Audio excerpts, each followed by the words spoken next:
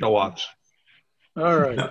And by the way, we are up to date on all podcasts up through last week. Everything's up on the web if you're interested. So we were in Philemon. My goal is to finish Philemon in this month, the month of November, and then we'll go into our Advent. I have the literature all in digital form, so we'll be distributing that as we get into the month of December, and we'll do an Advent study, and then we'll come back to study of probably 1 Corinthians after that. I've already started working on that. By the way, if you've not been in an Advent study with us, remember that Advent is not new. It's been something the church has done for years. It comes out of actually the Israelites longing for a Messiah, and this deep sense of expectation that he would come and redeem them. And the church took that concept and added to it the idea of Christ's coming again, and the desire that we have for him to come, and the preparation that we do prior to the Christmas season was called Advent, for the purpose of us anticipating what happens when he comes. First, to celebrate his coming the first time, but then secondly, to remind us that he has promised he will come again, and what that means to each of us as we think about that. Sometimes we get so caught up in that. But isn't it great to hear those old stories again? Yeah. Remember as a kid, you used to, that's what you loved. You loved hearing the old stories, You could read the same story to a little kid 30 times, and they would still want that story again.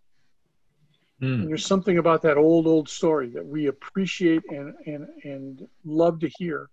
So we'll be doing that for the month of December. All right, so we're in Philemon. As long as you don't play Christmas music. Sorry? As long as you don't play Christmas music. Oh, no. Well, no, we don't play Christmas music. So it looks like we're going to have quite a frenetic pace here with we got 21 days left, and there's only 25 verses. So, yes, thank you, Tom. Was that subtle, Tom? Yeah, that was. Hey, would one of you guys take the knife that Tom's been twisting in my back, take it out of my back for me, please? Well, Jim's not with us, and he was usually one to, make some comment. But at least he honored me occasionally with giving me an honorary title. So that was. So what chapter are we in? All the rest of us were honoring you, Val, by not saying anything. Yeah, and I so appreciate the fact, Keith, that you were not saying anything at all. That's really, not even mentioning it.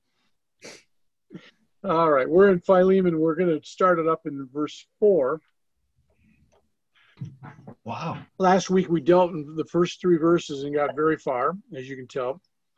In Philemon 4, we'll read at least the first few verses where it says, I always thank my God as I remember you in my prayers, and because I hear about your faith in the Lord Jesus and your love for all the saints. I pray that you may be active in sharing your faith, so that you will have a full understanding of every good thing we have in Christ. Your love has given me great joy and encouragement, because you, brother, have refreshed the hearts of the saints. All right, so we started a little bit on this last week, but just to reiterate, every time it seems that Paul starts a prayer, he always gives thanks. And I think that that's important, that we don't forget that God has been taking care of us and dealing with things along the way. It's so easy for me when I pray, it becomes kind of like my wish list to God, I have my Amazon wish list of all the things I'd like to get. Mm-hmm. And sometimes I want to take that before God and say, here's what we want you to do, God, without really appreciating the fact that he is God. So he thanks God. He does this in a different way. And he says, I thank my God. This is that same word thanks is the word that we get Eucharist from. In English, when we talk about the Eucharist, which would be like the communion celebration, is really a celebration of thanksgiving for what God has done for us. That's what Eucharist comes from, is the idea of thanks. So I thank God as I remember you, and because I've heard of your faith. He says, I want you to be active. I pray that you'll be active. He says, I want you to be, he talks about Thanksgiving, and then he talks about, wanting what he wants them to do. I always remember you, because I thank God every time I think of you. And wouldn't that be great if we did that? If when God brought when something crossed our mind, we would give God thanks for that. And especially this season of Thanksgiving, we would take the time to thank God for what he's provided for us, for food, for lodging, for transportation, for Bible study, for a church that we can attend and have a blessing from that, for the opportunity we have to serve, for breath itself, all those things that we start to talk about and be thankful for. And I think that if we just would take the time to thank God, we'd be a little more thankful in our appreciation of what he's done for us, versus always asking for more. Gimme. Yep. And then he talks about this. He says there are two outstanding attributes that he sees in Philemon. First, he says he's a genuine Christian. And second, he sees that he demonstrates his love for everyone. I think that that's awesome. Wouldn't it be great when people look at us, they can say, you know what, I sense that you're a true believer. And you demonstrate that by the fact that you have love one towards another, a love for everyone. I find that really a bit of a challenge at times when we tend to not be loving towards each other. I have been saddened at times by some of the outbursts that happen specifically on Facebook. It seems like, oh my goodness. I wonder where our Christianity went sometimes, even in the midst of fighting over something that we think is Christian.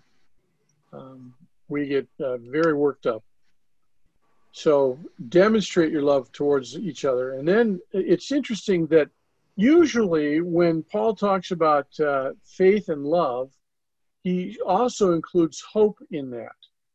And hope is an eschatological thing, because we're hoping for what will happen in the future. It's the hope of Christ's return, the hope of eternal glory, the hope of being with him forever. All of those things, the hope, and that's, remember, hope is a settled conviction, an assurance of something in biblical terms.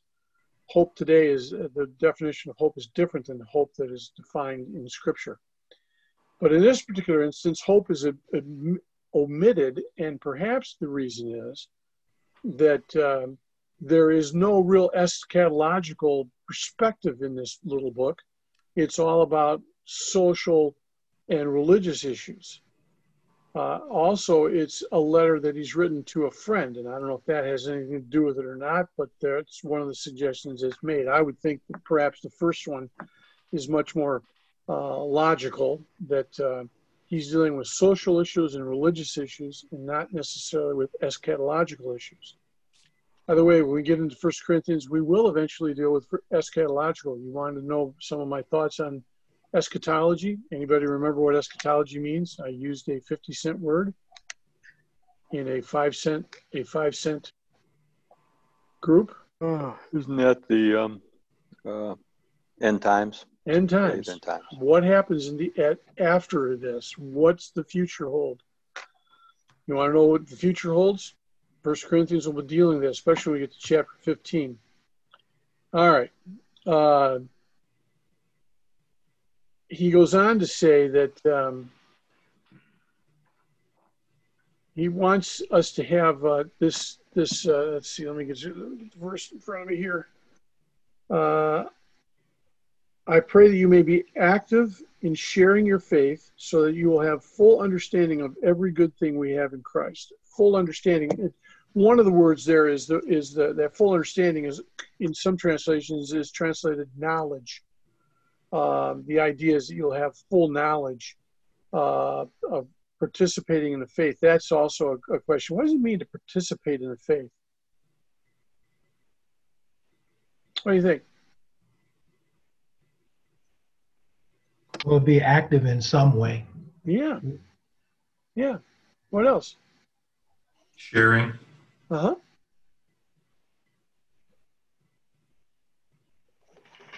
Yeah. Walking and talking, walking through it. You should be able to identify right away with our walk and how we live and how we present ourselves. Okay. All right. So, knowing how to apply faith is a matter to the matter at hand comes with experiential knowledge. Sometimes you have to have faith, and then you have to figure out how to apply that faith, right? And sometimes that comes with knowledge. The content of knowledge is that knowledge of every good thing to us. It modifies the concept of knowledge, or what's it say in the NIV here? Full understanding. It's interesting that the translation here is that we have every good thing in Christ. That's kind of an interesting phrase there, that in Christ, because in the Greek it really kind of almost lends itself towards saying unto Christ. Christians, when Christians act in accord with the blessings they have in Christ, they grow closer to Christ. When we do the things that God wants us to do, when we actually love other people, when we're doing the horizontal, after we get the vertical going, we start doing the horizontal, we actually grow closer to Christ in the process of doing that. Isn't that kind of, is that good? Is that bad? Have you felt that way? Have you ever noticed that? You walk away from having done something for people out of pure desire to love them and felt good about yourself? No, I know none of you ever feel good about yourself. Okay, all right. So he says this, he says, your hearts have given me great joy and encouragement because you, brother, have refreshed the hearts of the saints. Paul is saying to Philemon here, he's saying, I'm excited about what you're doing for people. Hospitality in the first century was very, very important. Hospitality in parts of the world where there aren't, you don't find, in some parts of the world, you don't find a hotel. When we take trips, I know Rick was on a mission trip one time to Africa. There weren't a lot of hotels there out in the bush, were there? You had to rely on the hospitality of the people. Yeah. But the best was in Sicily and Sardinia. Those people are unbelievable. Don't even know you, and put them up in your house. Yeah. Yeah. Yeah. So he says, I want you to have this concept of, he says, joy. He modifies much joy, and he talks about encouragement. And he says, I want you to do this. The basic themes in this book seem to be love, faith, the Lord Jesus, the saints, participation, good, joy, encouragement, and here's one that I love, bowels of mercy. Now, that's the King James Version. In the NIV, it's this. It says, they have refreshed the hearts of the saints. That's because we're comfortable with that. But in the original, in the Greek, they talked about, they thought the seat of emotion were the bowels. There have been times when I've had a lot of emotion when my bowels have acted up. But that's the purpose there, is to say that I want you to realize that He's trying to establish goodwill between himself and Philemon. He's anticipating his case by stressing how good Philemon is and all of the good qualities that Philemon has. And third, he's alluding to some particular matters that would be helpful to him later as he summarizes his letter. We get over to verse 17. So if I want to take this and put some application to this, I think one of the things that I find interesting about this is the fact that he's writing an open letter to all of the saints, to Philemon, to what appears to be Philemon's wife, to either the pastor of the church, who also might be the son of Philemon, in the first 3 verses there. And what we see here is that is a different aspect, a different understanding of church than we do today. Today, in our culture, we tend to think of church as a voluntary association of people that happen to hold the same religious views. Now, I think that we in DIG, I think that we have a group of people that is a voluntary association of people that have similar Orthodox views, but some of the peripheral views are different, and that's okay. God doesn't say that you have to be in lockstep with me on everything. In fact, I think that if you did, it would mean you're not thinking for yourself. So Paul, though, I think here, he seems to think that saw membership in the church as something that was far more than that. He shows both the natural and the spiritual, how they intersect. And he understood that what Philemon was going to decide to do with this unfaithful slave was purely a private matter over which he had the right to say whatever he wanted to the final say. But the consequences of his decision would affect the entire church. And I think that what you see here is that there are times when the smaller the group, the more this is true, that when a group, an ethical decision that someone makes can have an immediate repercussions on the entire group that you're involved with. You know, if I were to decide to go out and do something that was totally against Scripture, it might not shake your faith in Christ, but it might shake your faith in me and question everything that I've taught you over the years. That would be a tough thing to do. So let me ask, Val. Yeah. The group in general, how do we think of our faith today? Do we really think of it more as a collective, or do we think of it as an individual? Because most people, I believe, they look at their faith as being an individual thing. It's not a collective, and for the most part, we don't listen to other people, or we don't listen oftentimes to or try to find really what the meaning of the word is to the Christian body. Mm-hmm. It's more to how we feel. Mm. Now I could be wrong, but I think you might be right. But let's open it up, guys. What do you think? I agree. I think it's very much an individual thing, and I think that's one of the differences in, say, Kensington, Heritage, the churches that, Rick's church.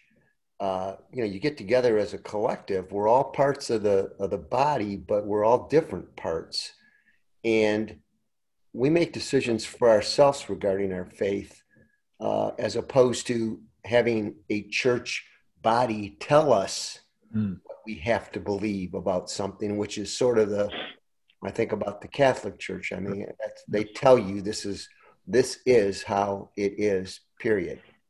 And I think that's why so many people have left the Catholic Church, because for one, they don't see the leaders doing what they're saying any more than some of the leaders in the TV ministers that went out and did all these things is, well, wait a second. You're telling me what I'm supposed to believe? You can't even do it yourself. Okay. Yeah. There's some truth in there. That's for sure.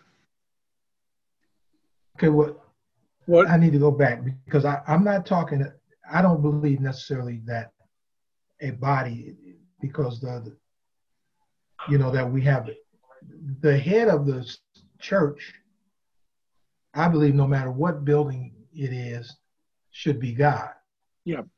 Not a group, not a pope, not a bishop or whatever, but somewhere in there should be, the teaching should be something that we can look at and we can say somewhat together. I believe that. Mm-hmm. But everything is so broad that oftentimes I think we pick and choose what we want to believe, not necessarily what God wants us to believe or wants us to do. And in that way, I think sometimes we individually lead others either to a good place or to a negative area in faith. One of the things that has been both good and bad, there's always a good side and always a bad side to everything we do. There's always an upside and always a downside to it. Oh. And for years, Kensington has majored on the central core of Christianity without taking any kind of very, very few stands on anything outside of that. As an example, is eternal security versus can you fall away from your faith and lose it? Mm-hmm. Things like social justice issues, and they've tried whether and the leadership has been very broad. There have been people that have been on staff that are both Presbyterian, which is one side, sovereignty of God, free will of man would be more Methodist. There have been Methodists and Presbyterians, Baptists, Charismatics, Pentecostals, all sorts of different belief systems have joined together in Kensington. Yet now what I'm hearing is that they are going to try to all come to an agreement on what they believe and come to a position. If that's the case, on essentials, right? Yeah. So and I don't know how you define essentials. Essentials, I think they've always agreed on. Mm-hmm. It's that secondary ring. The friend. Yeah. What do you do about baptism? Is baptism full immersion? Or? Yeah. What about child baptism or child dedication? And the church has taken some positions, very loose positions, and so they're trying to decide what they're going to be. And that's good because you need something. As I told Andrew recently, we were talking. I said that I look forward to at least knowing what you believe as a group, as a church, because there have been times that I've come to you and asked the church leadership, "What do you believe about this issue?" And I've been told we don't take a stand on it. We don't have a position. And I'm going, it's really hard to carry water for you when my bucket is either empty or is so full of holes that I can't do anything. So it would be helpful if I knew what I was supposed to be carrying. So, but I think we're looking. I think with Danny, I think you're seeing that is being developed now. And that's one of the reasons why. Remember what's Johnson. Cliff Johnson? Cliff Johnson's one of his roles is to help write position papers for the church. Now, what that looks like at the end, I don't know. I'm not involved in it. I'll see it the same time you guys do, I'm sure. But it is going to, it will affect the church. And as far as James, one of the things that I found fascinating about what you were talking about, versus the community versus the individual. Well, it really is a lot like Eastern and Western thought process. May Matt, thanks for coming, man. Take off when you got to go. Don't worry about it. We've reached that time again, haven't we? But this idea of can we be both? Can we have both an individual aspect to our faith and a collective aspect to our faith? And I think the answer is yes. But how that works out and how that plays out is that our faith will affect other people. Some people have said there are 5 gospels that people will see. 4 of them are in the Bible. 1 is your life. Do you bring people to Christ? Go ahead, Edwin. Yeah, I was just going to say, I think if you lived on an island and only knew the island, do you think you would find God? I think every time you turn, you're affected by somebody, even though you're the one responsible for making your decision, you're still influenced at some level everywhere. That's good. I mean, I can't, if I was on an island, I'm sure there's something I would figure out, but I don't know if I would have found God if I was totally isolated on my own, individual decision making. It's like that old joke about the guy that was on the island, and when he was rescued, there were 3 buildings. Yeah, really.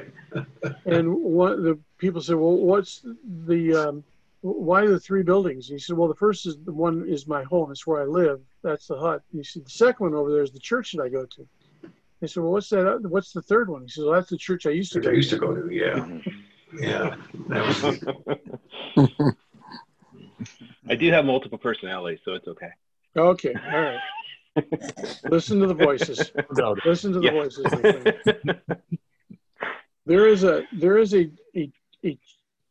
There is something that we need to think about, and we're going to be talking about that. Probably 1 Corinthians is not a bad place to go after this. So we're going to be talking about the body. And what does the body look like? And how important is it that we have all of the body? The body of the church needs to have all of the members in order to be an effective body. And when it doesn't have all the members, it can't function nearly to the same extent that it can when it has all of the parts that it needs to have. Which means that you have to have a right foot and a left foot. You need to have a heart, you need to have a digestive system, you need to have lungs, you need to have eyes and ears and hands and feet, and all those things are important. And without them, the body can't function. As some of us have gotten older, we've discovered that certain parts of our body don't work so well anymore. And that pain is not just in one part of the body, it affects the entire body at times. So we need to realize that decisions that we make as individuals will affect our biblical community, which is what Paul is trying to do with Philemon, is kind of set him up to make hopefully a good decision. Yeah. Your hope. Yeah. And here's the thing, we don't know. We don't know the answer. We're not told what the decision was. Like I said, we come in midway into the story and we leave before the story is done with the book. Yeah. The thing is, though, like you said, different parts of the body, and each part has a different function. But the only way that you move forward is that at some point, all parts of the body have to be working in harmony. Together, yes, absolutely. The right foot can't go to the right and the left foot goes to the left in order to move forward. Yep. The right arm can't go, whatever. So it doesn't mean that we all move at the same point, but we all move in the same direction. Yep. And we all answer to one head. Exactly. You can hop. That head is Christ. You can hop. Yeah. I was thinking, yeah, I want to drag my kids with me, kicking and screaming. Well, Sounds like me when I was a kid. The kicking and screaming part or the hopping part? Often they get there, but they only get there because you started them out in that direction. Yeah. And they initially, and then they have to find their way. So. Yeah. I wish they'd just do it my way. It'd be so much easier. Yeah, I think God thinks the same thing. Yes, he does. Yes, he does. Well, guys, we've reached the end of our allotted time, so I'm going to stop the recording.